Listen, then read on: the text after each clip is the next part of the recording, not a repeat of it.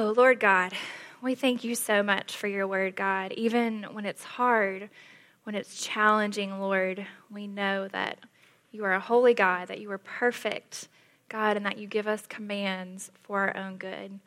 Lord, I pray that you would sanctify us by your truth today. God, that you would make us more like Christ, that you would transform us from the inside out by the power of your Holy Spirit. And I pray all of these things in Jesus' name. Amen. All right, so you made it through these 5 chapters, these 5 very interesting and complex chapters. So we end with chapter 26, and with this chapter, we have now come to the end of Moses' second sermon. Chapter 26 also ends the beginning that started in chapter 12 that gave the detailed covenant stipulations that would govern the life of God's chosen people. At the heart of these laws was God's desire to have his people worship him alone, listen to his commands, and obey them. How appropriate it is that Moses would end this section just as he began chapter 12 by discussing worship. The particular type of worship described in this chapter is the offering of first fruits and tithes.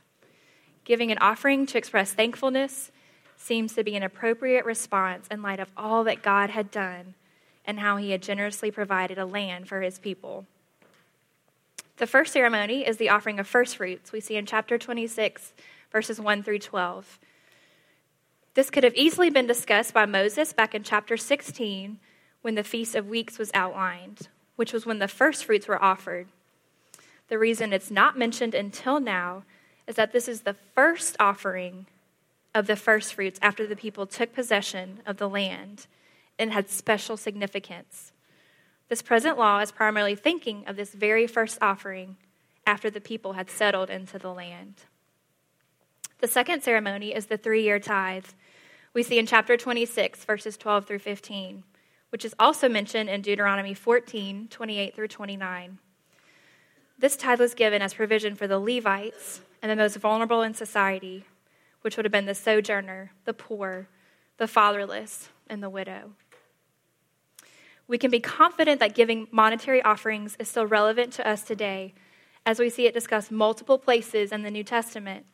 Paul instructs the believers to take up a collection for the first day of the week in 1 Corinthians 16. He also instructs the Corinthian believers to take up a collection for the poor Christians in Jerusalem in 2 Corinthians 9. The Bible mentions money over 800 times, and over half of Jesus' parables discuss handling money and possessions. You think this might be important? I think so. Jesus teaches his disciples how sacrificial giving honors God when discussing the poor widow's giving to the temple treasury in Luke 21. As I was studying this chapter, a question kept coming to my mind. Why would the Lord instruct his people to give tithes and offerings?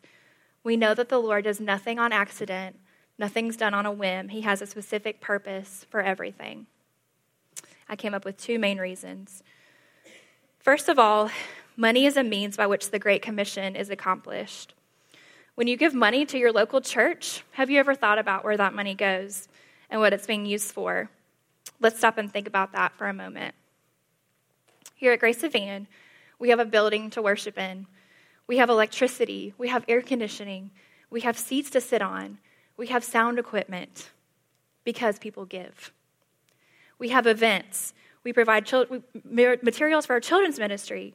Anything that is in this church that you can see or touch is there because people give. Our giving also ensures that the gospel continues to be preached, reaching literally thousands of people weekly who come onto our campus, whether they're on our athletic fields, in our worship services, or just here at the building. We have a staff here that is able to focus solely on the work of the ministry. They're able to study the word diligently, teach, counsel, pray, encourage, love, and care for the people of this body, which they do, without having to work multiple jobs or fear that they will be unable to provide for their families because people give. Here at Grace, 10% of all money given through offerings is immediately distributed among, listen, 37 vetted, monthly supported ministries. Some of these ministries include Bethany Christian Services, Life Choices, and Palmer Home for Children. These are all ministries which take care of the vulnerable women and children of our community. I've lately had the privilege of seeing up close how money given from grace is caring for a family through one of these ministries, and it's humbling. We also support international mission organizations like Third Millennium, SALT, both of which train pastors in countries like China, Uganda, South America, where individuals have little to no access to solid theological training. We aid in what God is doing on college campuses through giving to ministries like RUF and Campus Outreach. We give to ministries that work with under-resourced populations here in Memphis, like Calvary Colony, the Mariah House, juveniles and the correctional system through JIF, SOS, Neighborhood Christian Center, and so many more that I can't even mention. I'm so encouraged by the balance of both global and local ministries that are supported, and I'm so proud to be in a church that sees the importance of using money collected through offerings to reach the unreached, to train pastors, and to care for the poor and vulnerable. God has never meant for our money to stop with us. Throughout the narrative of Scripture, we see God's intention that his people are blessed so that they can be a blessing to others, not to hoard only for themselves. We are blessed financially to be a blessing, to be a conduit of his grace. So in light of these things, we have two options. We can aim to spend a majority of our money on the kingdom of self or on the kingdom of God. Our American culture worships the attainment and hoarding of money for oneself, and we must work hard to retrain our minds as believers.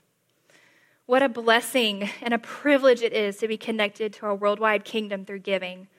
I have a precious friend who's been serving the Lord in China for the past 8 years.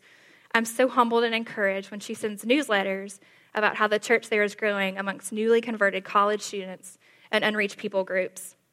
I can't go to China right now, but I'm able to have the joy of participating in the work through giving to her. So by giving, we influence the eternity of thousands, 10,000s, maybe 100,000 people. We'll never know.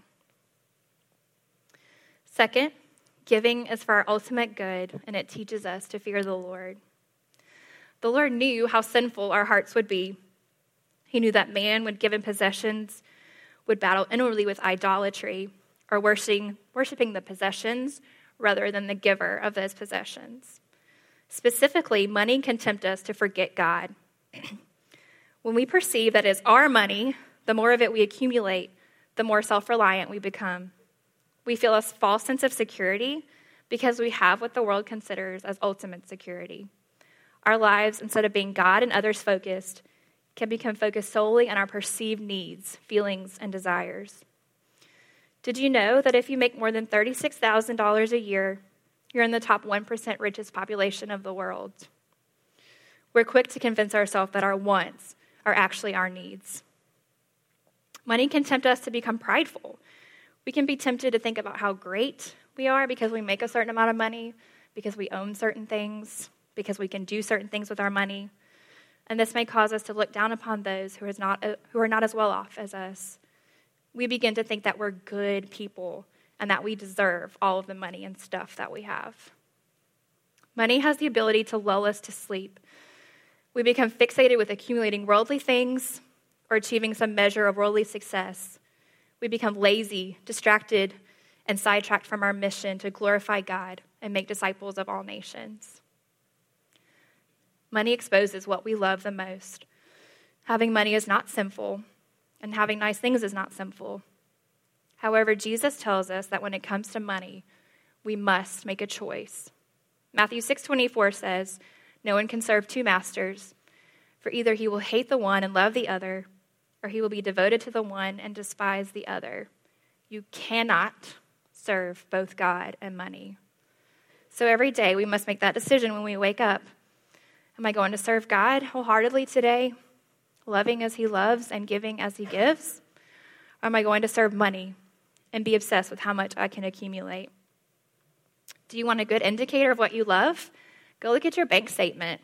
See where most of your money goes. What is it that you think about the most often? Is your mind preoccupied with fantasies of the new home remodel you want so you can keep up with your friends?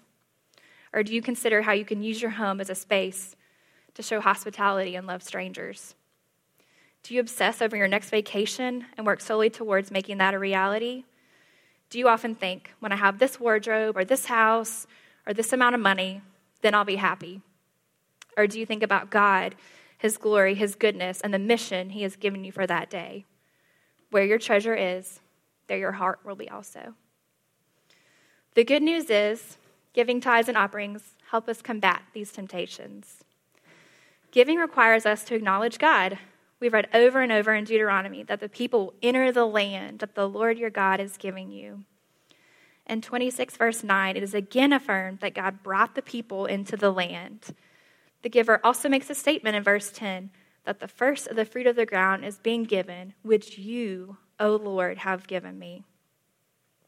In giving, we acknowledge that everything we have is the Lord's and comes from the Lord. Yes, there's a cause and effect relationship between us working hard at our jobs and receiving income. But the Lord is the one who gave us our jobs. He's the one who saw fit that we would have skills and receive the necessary training to refine those skills. It's all from him. And we're just stewards. By giving, we again regain awe that the Lord would provide for such people as us.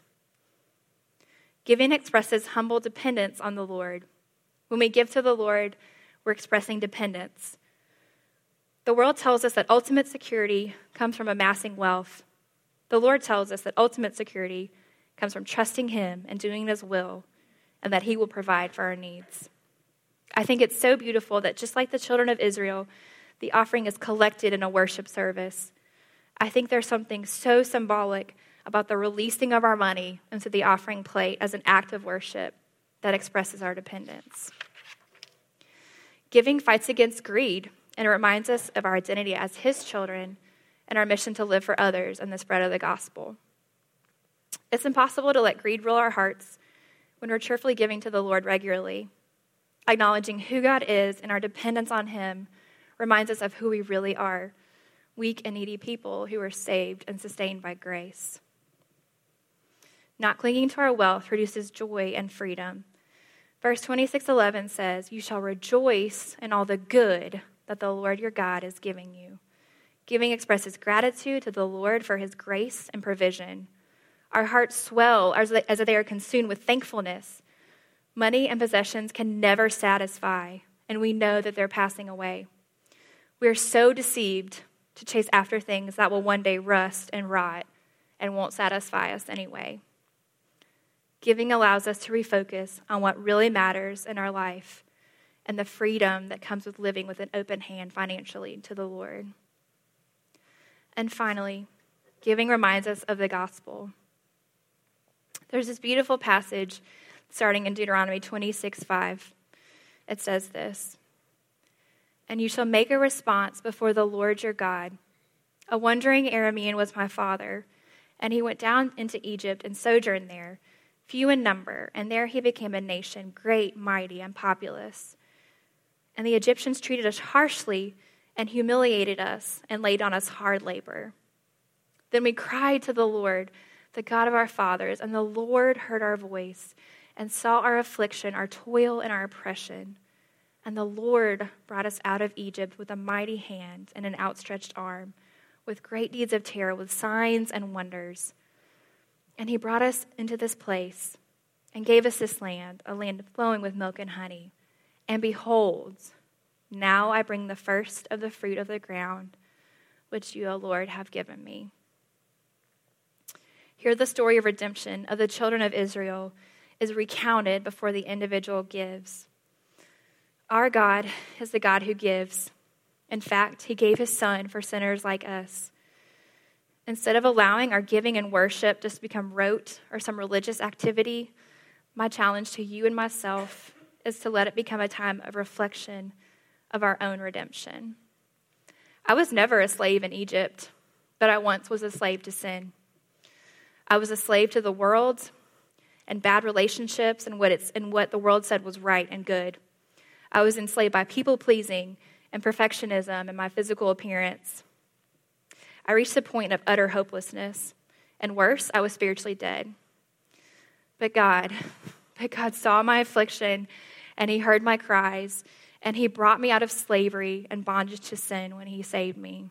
And now he has given me a life that is full and joyful, an inheritance in Christ with a promise of eternity.